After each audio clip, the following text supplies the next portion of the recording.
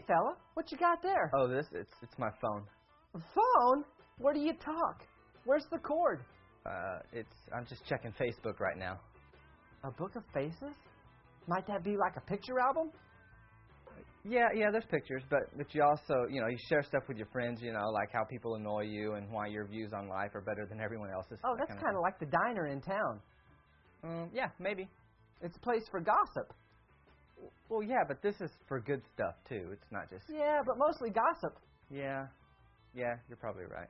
And when certain people come into the diner, you learn of their schedules, and that way you can avoid them. Oh, I just unfriend them. Facebook. Who does this? Everybody. And this telephone does all that? Yeah, I mean, you can end relationships with this thing, slander people, check baseball scores. And this is normal? Totally. It's as normal as going to the ATM machine and getting out $20. The what?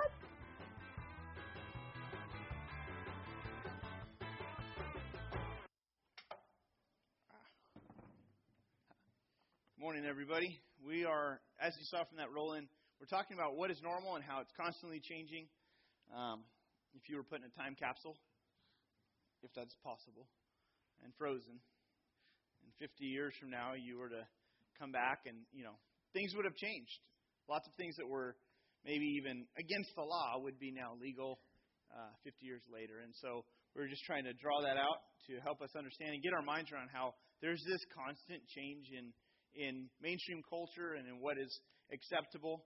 And so the goal of our series is to show how God's definition of normal is to still be built upon, to be understood and then built upon. When we're talking about normal, really we're looking at issues that are morally acceptable, that He defines what is morally in bounds and right, and that last week we looked at how when we follow God's ways and God's definition of normal, it leads to some things. It leads to life. It leads to good. Life within the boundaries, within the fences, actually can go really well for us. But when we either, bust through the fence or scale over the wall, we find that life kind of dries up. And we find that life can even be cut short depending on how we interact with what God says and how He defines normal. Last week we talked about how in mainstream culture, there's this tidal wave of thinking depending on the different issues. There's a variety of hot topics that we looked at last week, and these things kind of sweep through culture, through our country. And today, what I want to do is I want to look at how are we as those who are trying to follow Christ. I know many of you have chosen to follow Christ. Some of you are here and you're exploring that. How are we to relate in the culture with the flow, the tidal wave of media and just mainstream culture that changes the definition of normal, and primarily what God has said is normal and in bounds for us. God wants us to influence the culture. He wants us to influence the social structures for good. People are wired to organize socially. It's just part of what begins to occur when groups come together. If you've ever served on a jury, a few hours on a jury and then a social structure begins to form. And there's a formal structure on a jury, and then there's even an informal structure. And if you're serving on a jury for weeks, you'll notice this happening. Or if you get stuck in an elevator for 5 to 6 hours with strangers, all of a sudden a social structure will begin to form with those people that you're stuck with. And there'll be this organization. Leaders begin to emerge. There's followers. And we see this, though, most of the time on TV. We see this especially in reality TV. One of the early reality TV shows was Survivor, still, I think, going. So it's still going, and a social structure develops within this group of contestants who are trying to survive and ultimately win $1 million. But there's a social structure that we cannot see from our living room. We're just excited about what we're watching, and then all of a sudden a winner emerges, gets $1 million. And sometimes the winner is a huge shocker to you because we're only seeing a slice of the social structure from TV and from our living room. But it's really the one who navigates this social structure that typically wins. Sometimes they navigate, sometimes they manipulate the structure, and they end up winning. They usually have to stay within some boundaries to pull that off. But for our purpose today, it's important to realize that an organization just develops in culture, in every culture. And it's important for us to understand, how do we influence those things for good? Because in our lives, it's not a game. It's not, our reality is not a game. There's things that depend on this. So I want to pray. I'm extremely tired physically. I went on a mountain biking adventure last night, and I'm not a mountain biker. And I think it's the first time I've ever biked up mountains before. I've ridden bikes before, but never like that. And with my neighbor, who's about 15 years older than me. And I'm like, my lower back is just hurting. And I'm not a fan of snakes. And he told me that I said, do you ever see snakes out here? He's like, oh yeah, almost every time. I'm like, great. I've got bit by a snake once before, and so I have a snake issue. So anyway, no snake bites. So that's good. But let's pray. I like to pray so that I can get focused myself. So, Father, thank you for this time. Thank you for your word and how we really can build a life on it. Thank you that you've already defined how life should work and how to live in a way that brings good. Lord, I pray that for us here, that we would experience the good that you've designed us for. Lord, that though there's trouble in this world, and though we even get ourselves into trouble and messes, Lord, I pray that you would allow us to restart some areas of our lives. Help us to get perspective on areas that maybe we've done wrong. Help us to get things straightened out, Lord, with you and with others, God.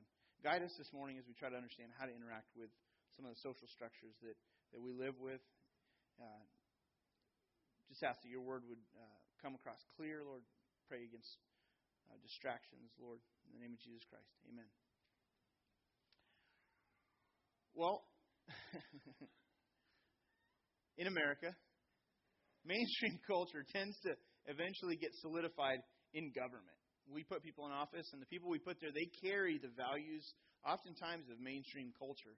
And depending on the issues, we can, turn into a ball of emotion over the politics of our day. We can, with the decisions being made or the laws that are being put into place, or the judges who take office, all of this stuff, we can get very, very emotional over these issues. Maybe not crying, but emotional, stirred up, angry, anxious, agitated, frustrated.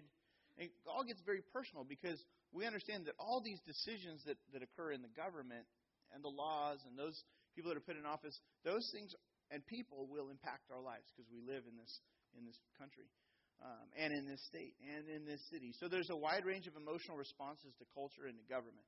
Probably the easiest thing to do is to just grumble and complain about our leaders. That's probably the easiest thing to do. And if you turn on the radio, if you listen to talk radio, this can get amplified as talk radio personalities. They are fired up, and they get you even more fired up. Because all of a sudden, you're having a good day, and then someone's screaming at you in talk radio form. I used to work in San Bernardino right after college, and I would drive on the 10 freeway back to Walnut where I lived, and I would turn on KFI around 5 o'clock. And I would go from needing to decompress from a work day to even more anxious and agitated and wanting to scream at things and people because these guys are screaming at me and they're screaming at other people on the talk radio, and they're getting me fired up about issues. It's not really cooling me down. If anything, it's just working me up. But the problem is that as a Christ follower, I get influenced by that stuff, and then I want to complain. And I want to bicker, and I want to argue. But the problem is the Scripture says that I'm to do everything without grumbling or complaining. There's a verse in Philippians that talks about that should be one of the marks of a Christ follower, to do everything without grumbling or complaining. And so, but the idea is that, we should stand out in a way that we stand out like stars in a culture where we shine brightly. We do life differently. Now the reason that we shine differently, if we'll not complain, is because everyone else complains in this culture. Everyone complains. There's something to complain about. It's the easy thing to do. So when you don't do that, you really stand out. You look different to the world and to the culture. Another basic emotional response, first one is really just to complain and argue. Another one is just to lash out. And in order to silence those with opposing views, maybe that's through protest, take a verbal stand, maybe even a violent stand against the culture and against some different things. And that's one thing you could do. Another emotional response. Another possible emotional response is just withdraw and to pull back from culture, pull back from relating to people because you just can fear controversial issues. There's certain issues that if you begin to talk about in this culture, you're like, I don't want to touch that with a 10-foot pole. I don't want to be labeled. I don't want to be known as. And so to each his own. And so we begin to consider morality more as just an individual matter. But with all these possible responses, what does God want us to do? We're going to look at Romans chapter 13. Really lays out God's view of government and what role we should play. Look at Romans chapter 13. In Romans 13, Paul, one of the key Christian leaders in the first century, he's laying out guidelines for the Christian church that had formed there in Rome. And they were asking several questions. One of those questions is, how do we interact with the established government? How do we work with the government that is overseeing us? How do we work within this government? Rome was the world power in that day, and most of the Jews and most of the Christians resented Roman power and control. And there was always a threat of revolt for those groups. Nero was the emperor at this time, and Nero was known for his tyranny and his extravagance. Here's a sculpture of Nero. And if you look at him here, he appears like a very regal guy. He just looks like a nice, upstanding man, pointing the way to change. But this man was brutal.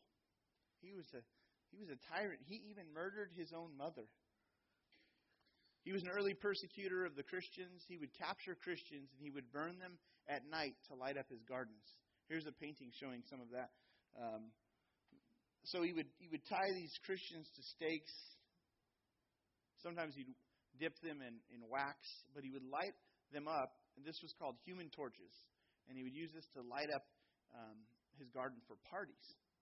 And so the Christians in Rome, this was their government. This was what they were interacting with. They're trying to figure out how do we work within this setting.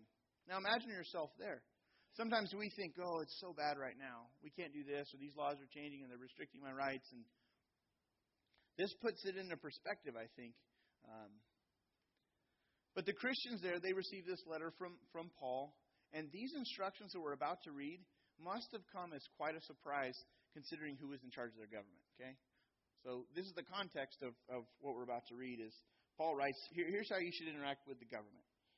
He says, verse 1 of chapter 13, let every person be subject to the governing authorities, for there is no authority except from God, and those that exist have been instituted by God. Therefore, whoever resists the authorities resists what God has appointed, and those who resist will incur judgment.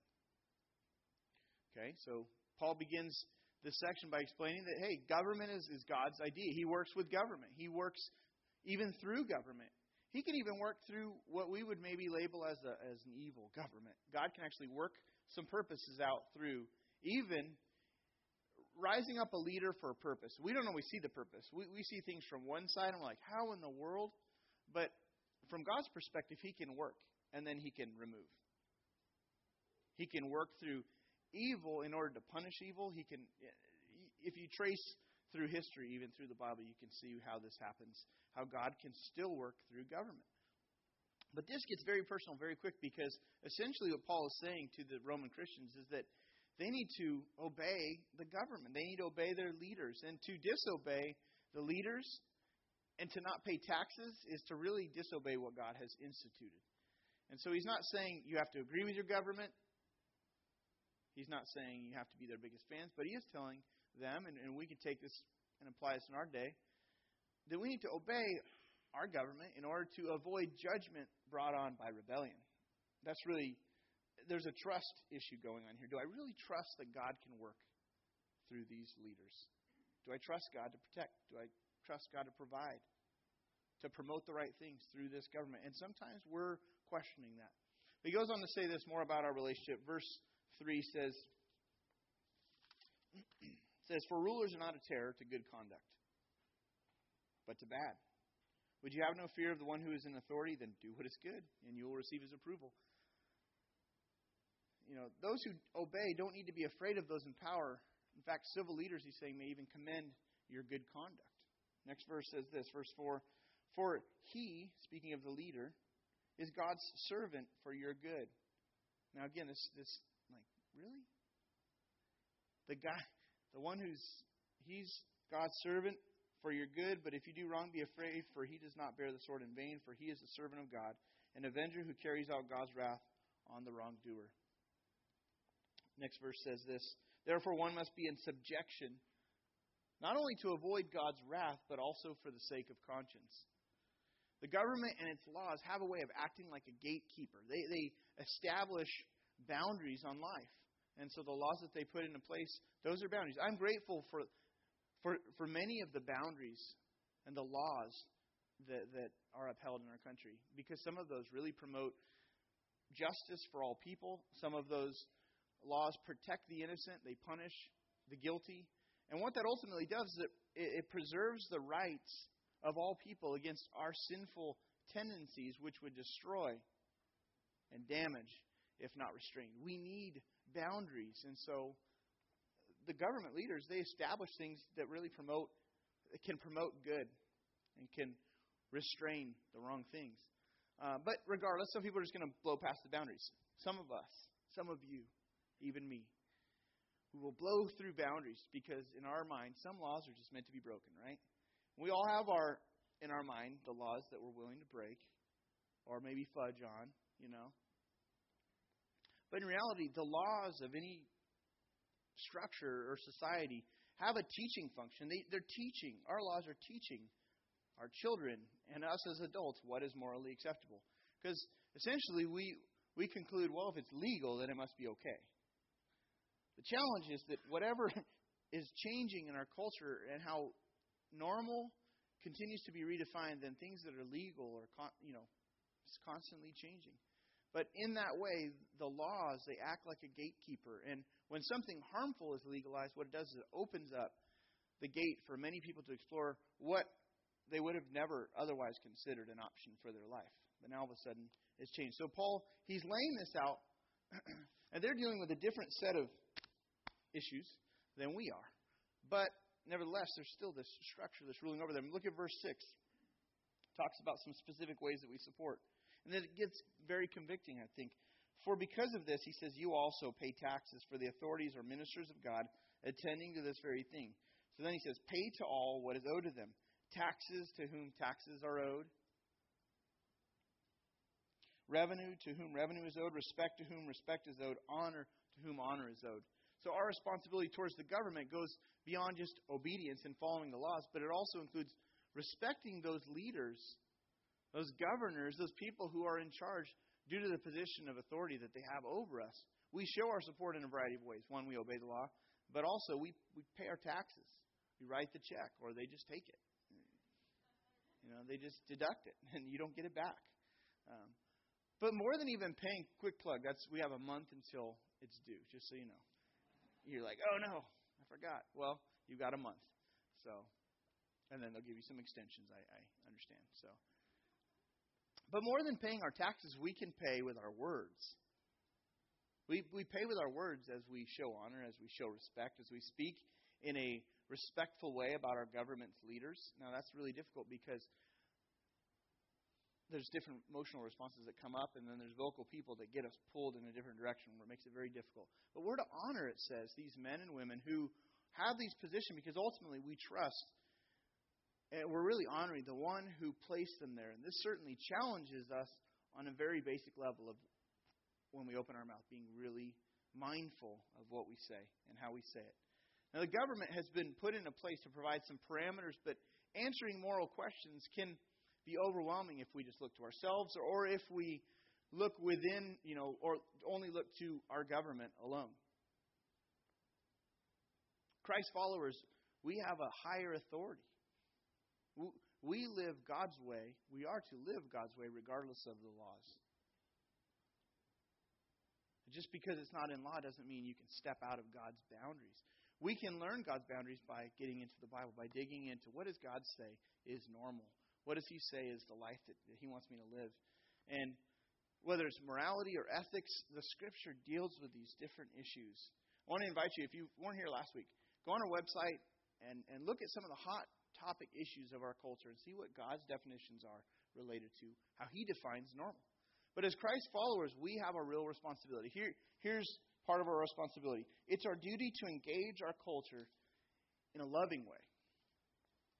According to the Scriptures, loving people and influencing people, those ideas are tied together. So check out this passage in Colossians chapter 4, verses 5 and 6. Paul says to a different church, walk in wisdom towards outsiders. That's people who don't follow Christ, people who don't yield their lives to Jesus Christ.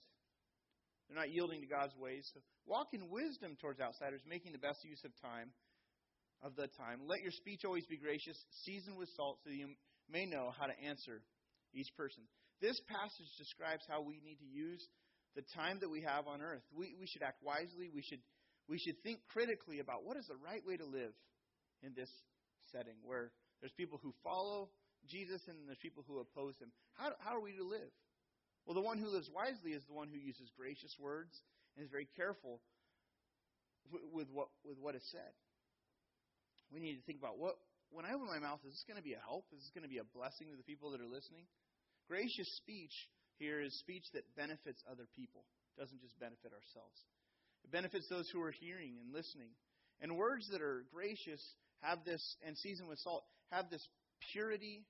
They're full of substance. They actually create a thirst in people that they become drawn in because they see, wow, this is different. This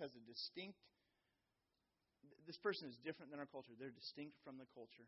And so it creates this thirst for more. Another passage which lays this out is 1 Peter chapter 3. 1 Peter 3:15 says, but in your hearts, honor Christ the Lord as holy, always being prepared to make a defense to anyone who asks you for a reason for the hope that is in you. Yet do it with gentleness and respect. We have this hope, and people recognize that. Maybe we say something about it, or they see us living differently.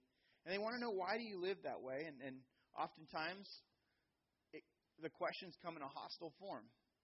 Sometimes they're not eager to know why you live this way, but they want to know why you live this way. And when you have the opportunity, we can't just adopt the culture. We also can't just react to the questions from the culture. But the conversations we do have need to be done gently and respectfully. Now, this is a helpful verse to keep in mind and to not forget about as you interact in this culture, to be gentle and respectful. Because sometimes we get put in situations where we get backed into a wall on some difficult issues, or we get backed into a wall because of our association with Jesus, and we can tell, I'm being baited into a verbal fight. This is about to go really bad, really quick if I say the wrong thing. And so we have to be very careful. People aren't always going to be gentle and gracious with you. They're not always going to be gentle and respectful with you, but we honor God with a gracious response. That's what Peter's writing. Here's why I put my hope in Jesus, in God's ways. Here's why I have the hope that I have. And then asking them, listening, asking good questions, not being arrogant. Here's two ways to influence in a loving manner. Number one is having helpful conversations with others about important issues. Understand, this is our primary way to interact with the culture, is to have helpful conversations. Talk about the issues. Communicate what God has to say, but do it in a helpful way. Colossians and Peter gives us guidance on how to have these types of informal and relational interactions with friends, family, coworkers, neighbors, people who are maybe outside the faith, but God wants us to influence for good. This kind of influence can happen when we choose the right attitudes, when we take the right positions because of Scripture, but we choose to do it from the right place. Again, gently, respectfully. Secondly, we use our rights and freedom to influence government in a way that really honors God. Again, this is a trust. We're recognizing that we trust God to work even within this culture. We're trusting God. And our interaction, it communicates a great deal to others about this God that we serve, that we claim to follow. Practically, here's some ways. One, be informed. Know what the current issues are. On our website, last week's message, there's a PDF, and you can go on there and you can pull up some of the hot topic issues of our culture and what God has to say. I want to encourage you, be informed. Discover what's God's perspective on the current issues today, and how this tidal wave of culture that's redefining normal. Look at what God has to say about this thing. Second, vote. You have a vote. It counts. So use your vote. Vote for those who best match up with the boundaries that God Himself has set. But use your vote. Another thing is just have conversations. Have conversations where you can articulate God's definitions of normal. And then you can have productive, meaningful conversations with people who are friends. Because winning friends over is much easier than trying to win over an enemy. And so we should interact with people like they matter. And actually befriending people who have opposite views. That's good. Have conversations. Try to influence those around you. And then last, we have the opportunity to email. We can write. See, this is another way we can express our voice. It may seem like, well, what's the point? We can't make a dent in the culture. It is like a tidal wave, and it's flowing out of our control. We can't stop the way that this culture is changing and moving with these different issues. But Christians have influenced government for good throughout the centuries. The spread of Christianity and Christian influence on government was primarily responsible in the Roman Empire for outlawing infanticide, child abandonment, abortion. Women's rights were fought for, banning polygamy in several countries. Again, that's the impact of Christian influence on a culture. In India, the result of Christians living and being a light prohibited the burning of widows, burning alive of widows. There's other issues in England, slavery, the slave trade being put to an end. Again, Christians who were involved in making their voice known, but living within boundaries. See, God has called the church, and He's called Christians within the church to work to bring about improvements, to work to bring about even change in society and throughout the world. With the passage we were looking at in Romans chapter 13, you wonder, why in the world would God allow this emperor, this wicked emperor, and then allowing Christians to die on stakes and being burned alive and all of that? Why would He, And we don't always understand all of these reasons of why God would do that. Within 300 years, though, Christianity spread and became, the dominant religion in the Roman Empire. And through that, the impact of Christianity has it paved the way for Christianity to impact the world. Now, you and I, we might have thought up a different strategy, but God didn't ask us. He didn't. He's working on a very, very different level. His thoughts and ways are very different than ours, and so. But he wants us to understand he can be trusted in this matter. And so I want to encourage you to pray for our leaders, to interact in a meaningful way with this culture and the people in this culture. I want to invite our band worship team to come back up, and also our ushers to prepare to receive this morning's tithes and offerings. And if you take out that connection card, here's a few next steps. Number one is begin to pray that God will open doors to conversations. Maybe that's with neighbors, maybe it's others that you can influence. And then second, be more informed of key issues. Learn how to take action. Learn what that looks like. Practice being respectful. That might be the first step, is just practice being respectful. Or maybe another step is just to complain less about the government and our leaders. Figure out what is a good next step for you this morning. Let's go to the Lord in prayer. Father, thank you for your great love for us. Thank you that you can be trusted, that your ways are right.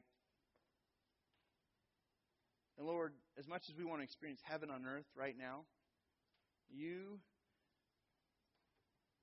haven't wrapped up history yet.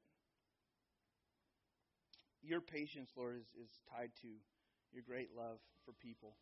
That you want more and more people to come to know you.